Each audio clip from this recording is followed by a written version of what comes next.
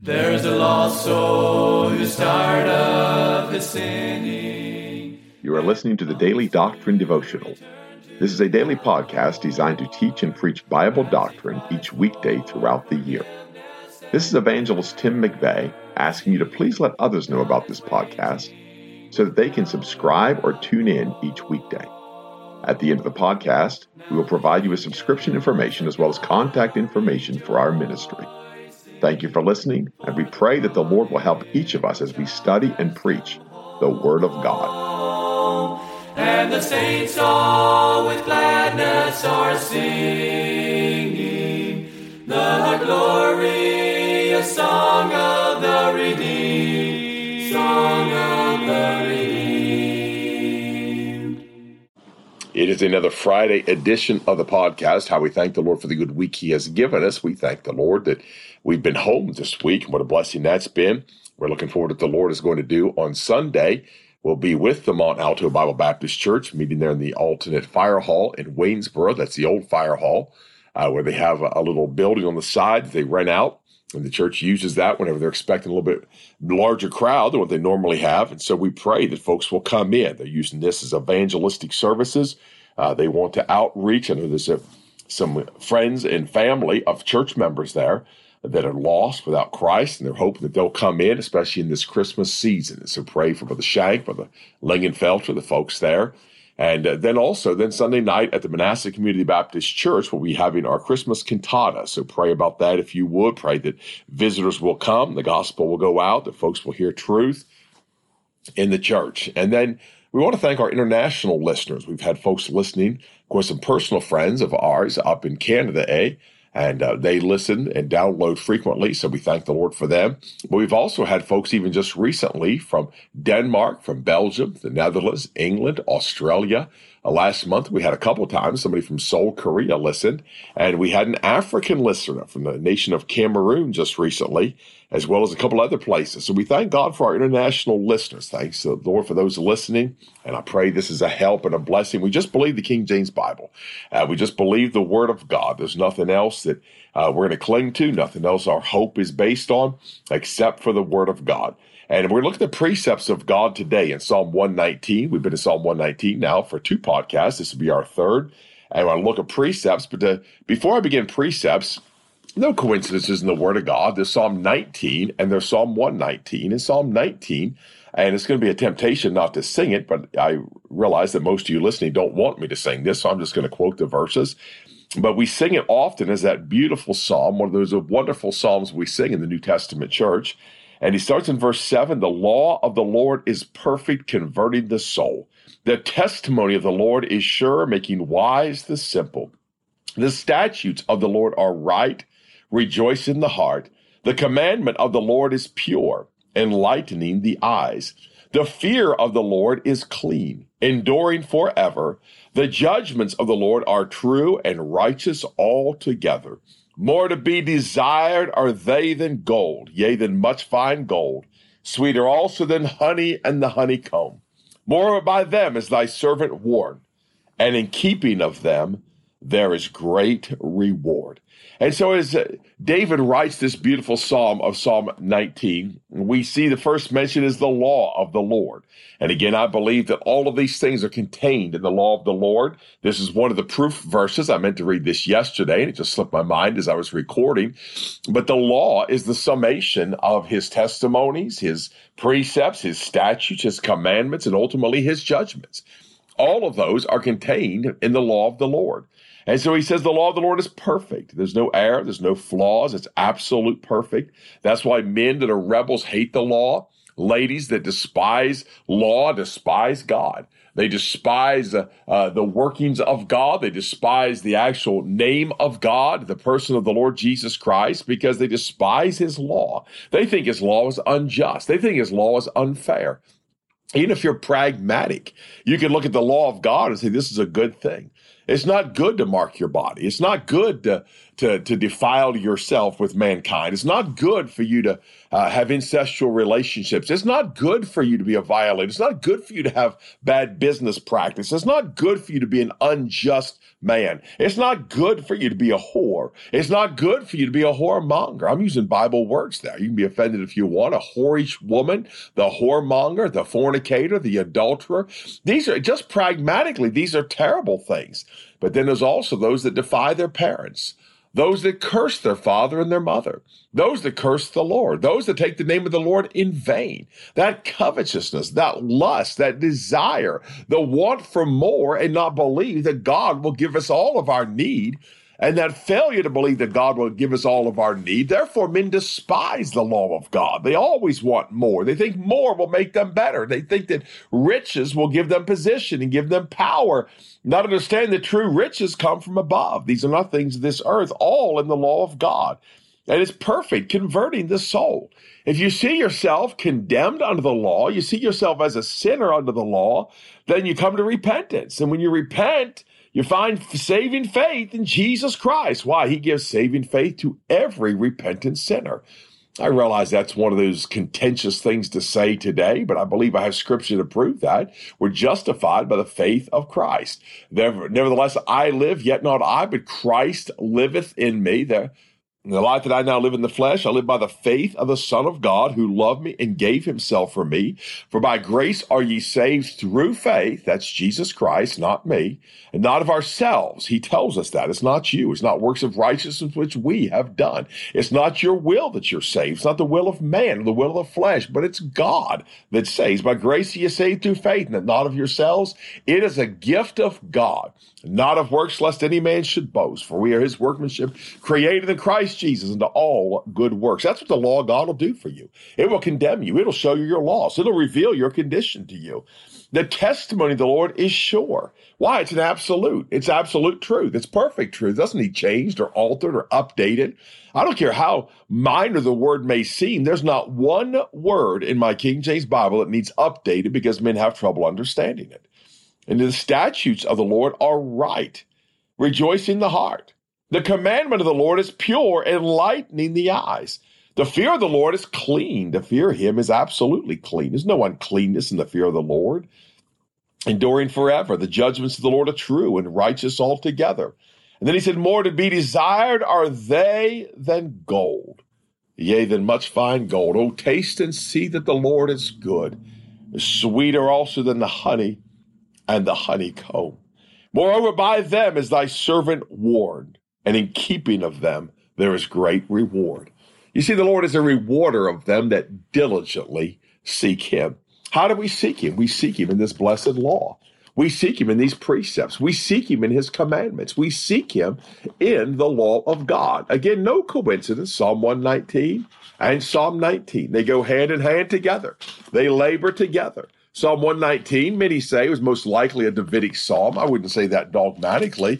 But when you read Psalm 19 in the wording, you read Psalm 119, and I've always kind of just in my mind assumed it was David, even though it doesn't tell us it's David. It might have been a conglomeration. There might have been Asaph may have helped write with him. Some of the sons of Korah may have helped him write these psalms, and David may have written these psalms. We don't know for sure. But he goes on in Psalm 119, and he says, blessed are they that keep his testimonies and seek him with the whole heart. They also do no iniquity. They walk in his ways. Why? Because they've kept his testimonies. They've believed God. Thou hast commanded us to keep thy precepts diligently. So again, I want to look at the precepts of Psalm 119. A precept really is it's a rule. It's an instruction. Sometimes it's a personal rule. It's an individual rule. The precepts of God's word are for every individual. They're for every man. And yet God gives us those for our betterment. He gives us for our safety. The servant is warned. He tells us that in the Psalms. And so one after the others, we fall away our works of the flesh and we peel off our works of iniquity and our transgressions and realize at the very core of who we are, we're a sinner, we're unjust, we're vile, we're wicked. It's the precepts of God directed to us individually that reveal our lost condition. That's why the law of God is perfect, converting the soul. It's instruction for conduct. It's how you live your life. And he tells us that's why we ought to know how to behave ourselves in the house of God. That's never changed. That's going to continue to be that way. Why? It's in our conversation.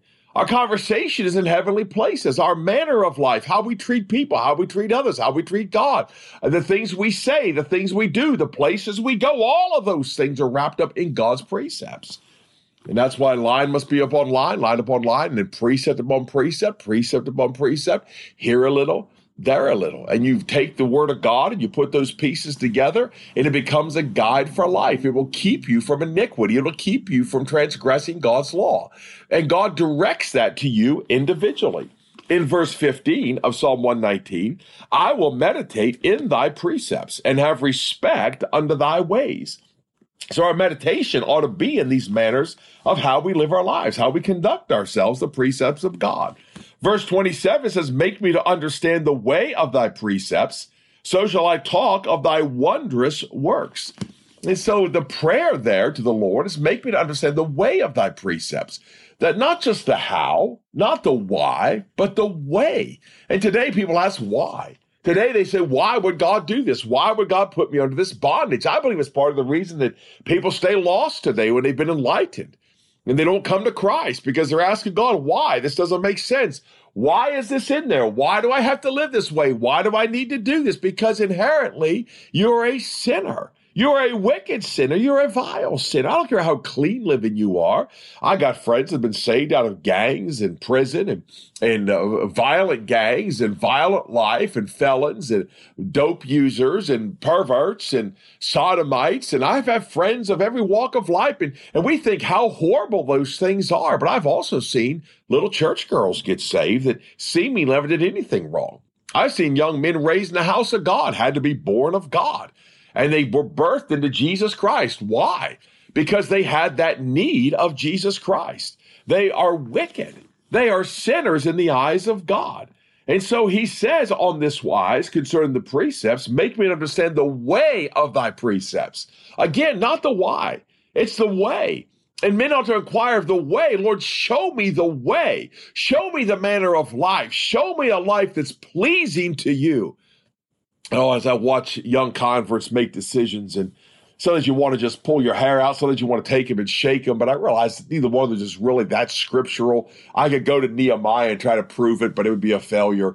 But the reality is that they have to see it. God has to show it to them. God has to show them the folly of their way, the error of their way, the things they do that are not pleasing to him. I've been saved for 25 years. I'm still as flawed and as frail and as foolish I feel sometimes as I was 25 years ago, but I look back and I realize how foolish I really was when I got saved. I realize how foilable my life was when I first got born of God and the error of my ways. And I didn't know how to conduct myself and didn't know how to live right, and the foolish acts and the shame and the reproach that I brought upon not only myself, but then upon the Savior, because I didn't know his precepts. And thank God he taught me his precepts.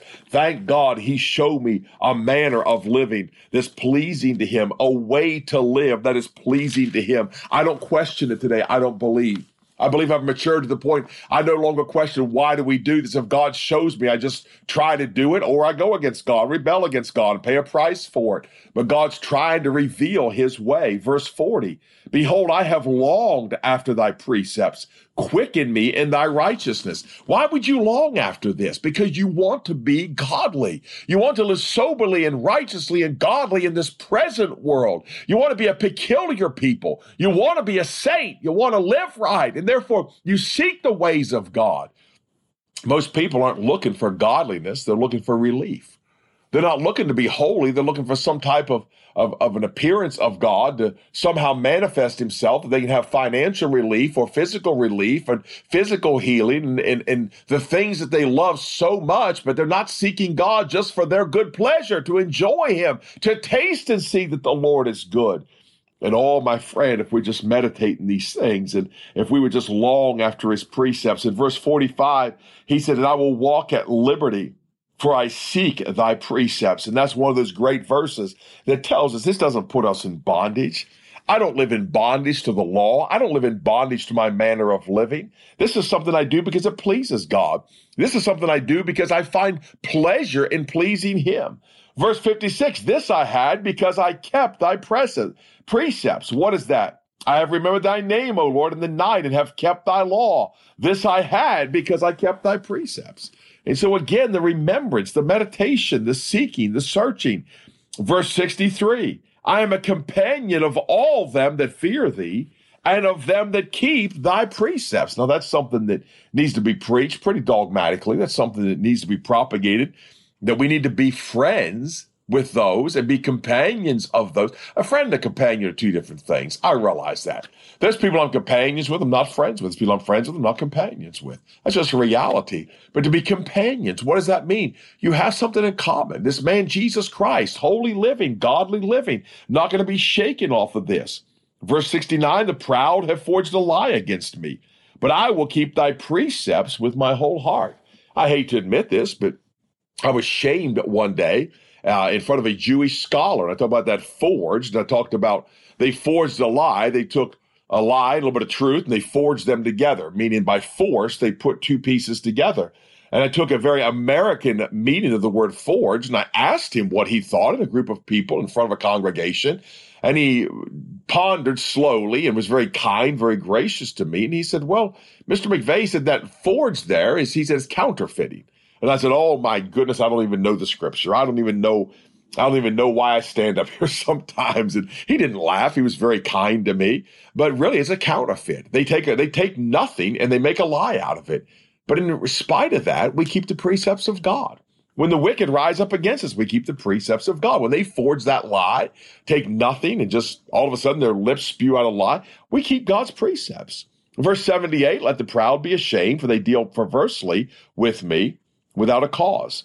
But I will meditate in thy precepts. There it is again. Verse 87, they had almost consumed me upon earth, but I forsook not thy precepts.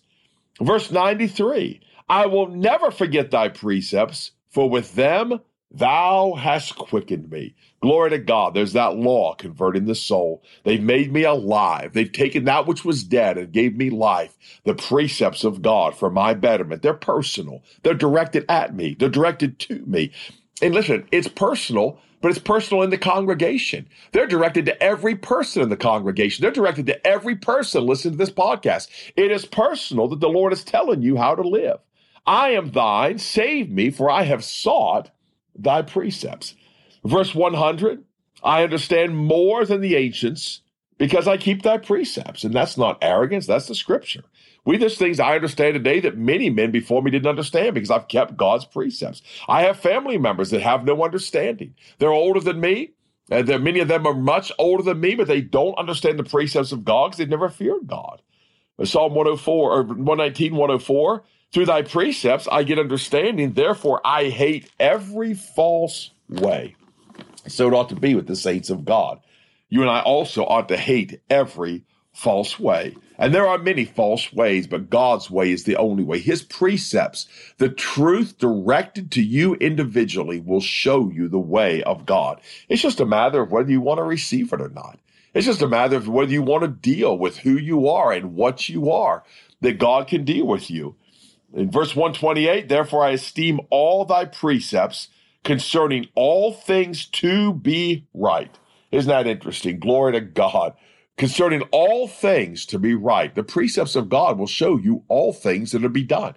All things to be done right. If we'll believe the precept. People say, well, there's things not in the scripture. When it comes to doing right, they're in the scripture. Now, when it comes to doing wrong, men are so iniquitous, they can find things that aren't in scripture. And so a lot of times I'm not looking for a thou shalt not. I'm looking for a thou shalt. I'm not looking for something to say you don't need to do this. I'm looking for something that tells me you do need to do this. And by the way, that will outweigh a lot of things in your life if you'll just believe that precept. Deliver me, verse 134, deliver me from the oppression of man, so will I keep thy precepts. Verse 141, I am small and despised, yet do not I forget thy precepts.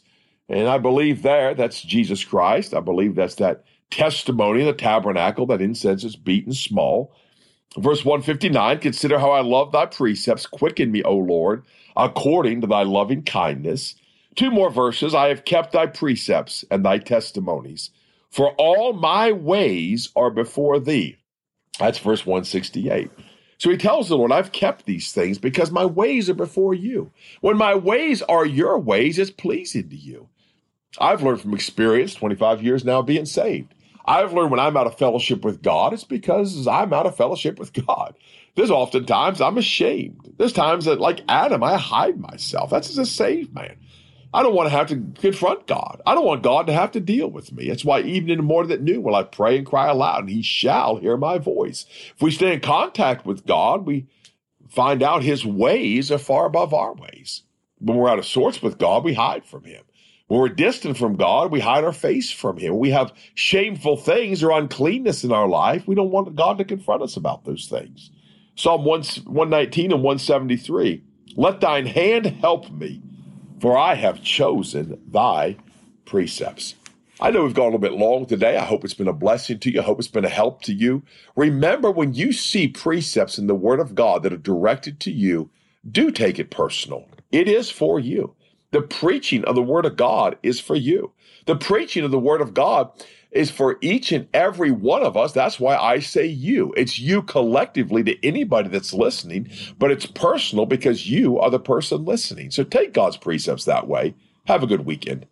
There's a lost soul who's tired of his sinning, and he longs to return to the Lord as he cries for forgiveness and mercy. God is waiting. You have been listening to the Daily Doctrine Podcast with Evangelist Tim McVeigh. For correspondence, please contact us through our website and someevangelists.com, and use the contact form to connect with us. You may also subscribe to the podcast through our website, or search for Daily Doctrine Evangelist Tim McVeigh on iTunes, Google Podcasts, Spotify, Audible, or Amazon. To write to us, please use our church address, which is Manasseh Community Baptist Church, 70 Back Hollow Road, Blaine, Pennsylvania, 17006. Thank you for listening, and we pray that the Lord will help each of us as we study and preach the Word of God. Don't forget to subscribe and tune in tomorrow. And remember to look up, for your redemption draweth nigh. There only was strife. Now the angels of God are rejoicing, for the prodigal child has come home, and the saints all with gladness are singing.